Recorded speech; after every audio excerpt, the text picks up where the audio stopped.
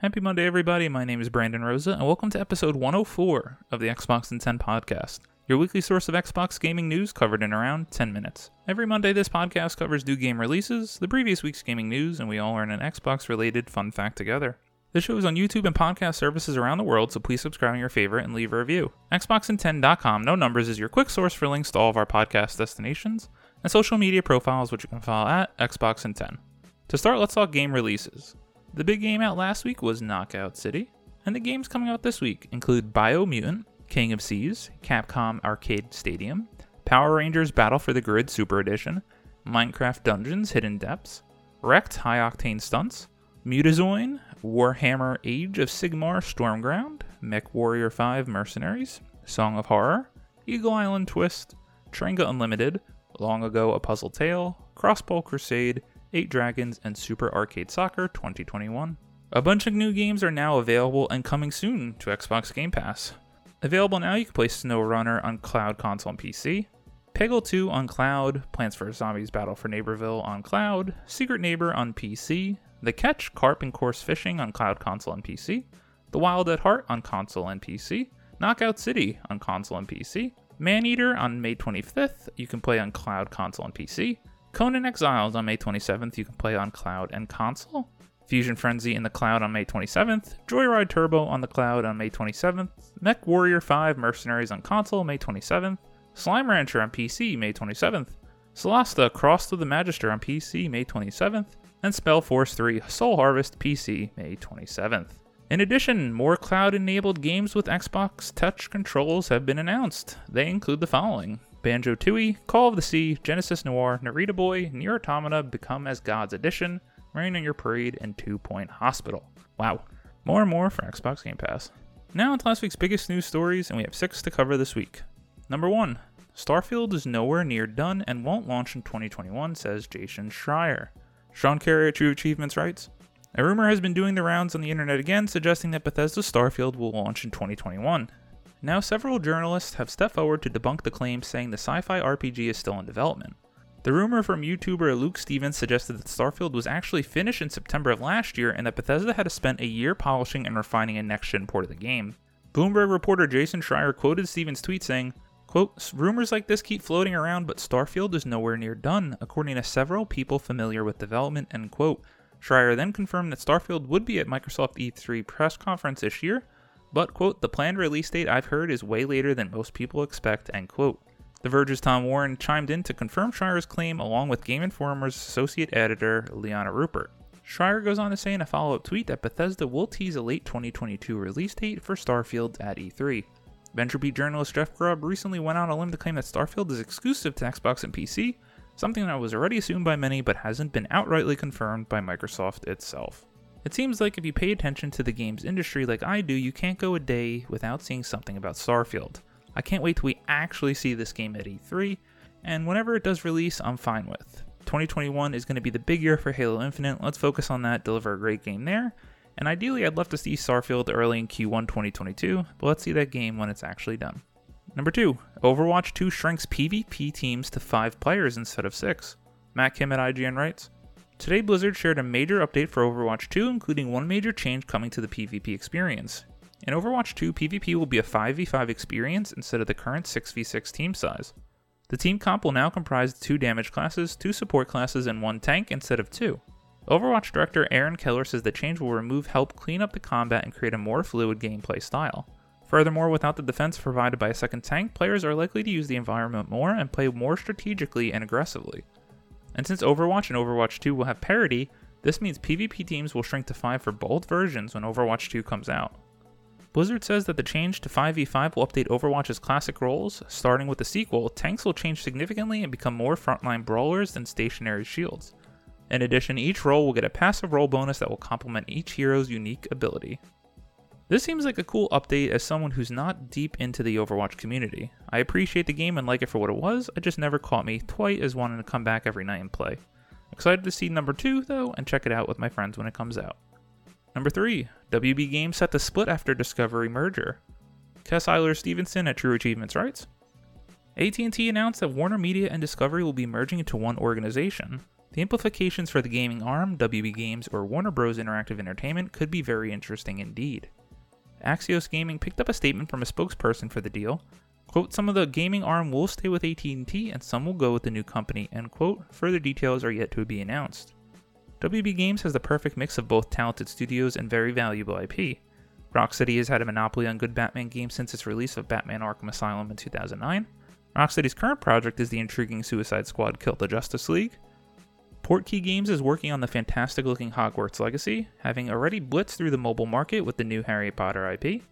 Avalanche Software was on Disney Infinity duty, the failed Toys to Life trilogy, but is now supporting Hogwarts Legacy development. Monolith Productions is most likely currently working on a third game to complete a trilogy of its well-received Middle-earth Shadow of Mordor and Middle-earth Shadow of War games. NetherRealm Studios is a fighting game force all to its own, juggling both the Injustice and Mortal Kombat series in perpetuity. Traveler's Tale, or TT, has been churning out LEGO games since around mid-2000s, making use of the Harry Potter, Star Wars, DC, Marvel, and Lord of the Rings IP along the way. That is undoubtedly a bingo of brands. WB Games also has several namesake studios based in various cities. W Games Montreal is the biggest, having made the prequel game Batman Arkham Origins. It is now working on Gotham Knights, the co-op RPG light game that really looks like a sequel to Batman Arkham Trilogy, but isn't. The rest of support are mobile developers, WB Games Boston, a mobile dev, WB Games New York behind-the-scenes tech, and WB Games San Diego, new free-to-play focused studio, and WB Games San Francisco, a mobile and support dev.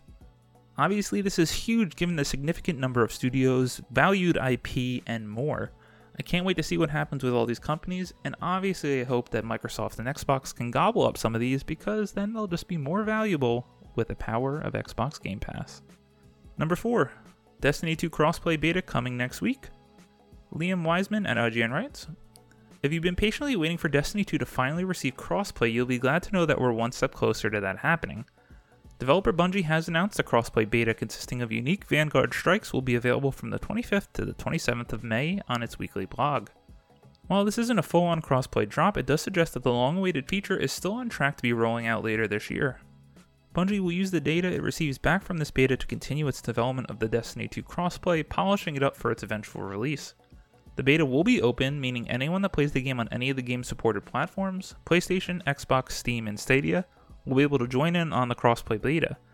Perhaps the coolest thing about the beta test for fans is that anyone who takes part and completes 3 Vanguard strikes will receive an exclusive star-crossed emblem as a result. However, this is very much a beta test, and therefore not all of the features of crossplay will be available during the beta period. Unfortunately, players won't be able to add friends or form fire teams in the beta, though this will be available when the full crossplay update is released. Any step forward towards Destiny crossplay is huge for me and my friends when we eventually all get back into the game. I have a friend that really likes to play on PC, and I like having the freedom of playing on console or PC, but I primarily love to play Destiny on my console. I know how many opportunities and games like this that require massive amounts of players only helps build up parties and keep the game going for years to come. Number 5. Square Enix calls Outriders its next big franchise as it reaches 3.5 million unique players. Matt Wales at Eurogamer writes, developer People Can Fly's co-op focused looter shooter Outriders received a bit of a mixed critical reception at launch, but publisher Square Enix seems pretty happy with the public response, saying the game is, quote, poised to be the company's next big franchise, end quote, after 3.5 million unique players flocked to the experience in its first month.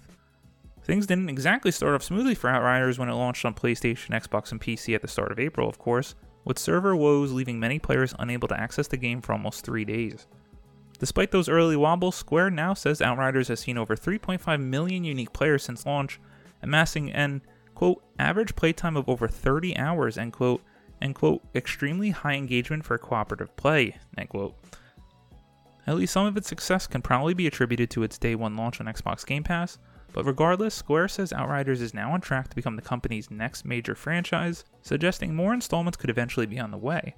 Not bad for a game many had written off early after some rather underwhelming reveals. I'm one of those from that last sentence. When I first saw early reveals of this game, I thought, wow, this is just a Destiny clone and copy, but it seemed a lot of people really enjoy this game. I'm excited to give this game a chance this summer when I have more time, and more competition in the space is good. Number 6. Mass Effect Legendary Edition project director says Mass Effect 3's multiplayer could return. Adam Bankhurst at IGN writes, Mass Effect Legendary Edition project director Matt Walters has confirmed that Mass Effect 3's multiplayer could be added to the collection in the future if the demand is great enough. In an interview with CNET, Walters said that he would never, quote, say no, end quote, to Mass Effect 3's multiplayer making a return after its omission in the Legendary Edition. Quote, I would never say no to that. We want to see what kind of reception the Legendary Edition gets and what the demand for the multiplayer is. And then we'll ask ourselves if we have the resources and time to bring it up to the quality level we and the fans want, end quote, Walters said. In our interview with Walters prior to release, he mentioned that the decision to leave Mass Effect 3's multiplayer out of the Legendary Edition came to knowing where to draw the line. Mass Effect 3's multiplayer was a co-op experience that allowed players to team up to take on Reapers, Cerberus, Geth, and Collector forces. Progress in the mode also earned that players reward in the Galaxy at War system that influences the outcome of Mass Effect 3's story. FYI, Galaxy at War has been rebalanced in Mass Effect Legendary Edition in light of multiplayer and the companion app being available. I was one of those strange ones that actually really enjoyed Mass Effect 3's multiplayer, so I would love to see it come back in the Legendary Edition. I'm currently working my way through Mass Effect 1, and my god, that game is still amazing. As always, we end our show with a fun fact about Xbox, and this one is about Gears of War 3, but on a different console. Credit to Tom Phillips at Eurogamer. Long lost Gears of War 3 PS3 build released. It's 2021 and Gears of War 3 has been released for PlayStation 3, really? Sort of.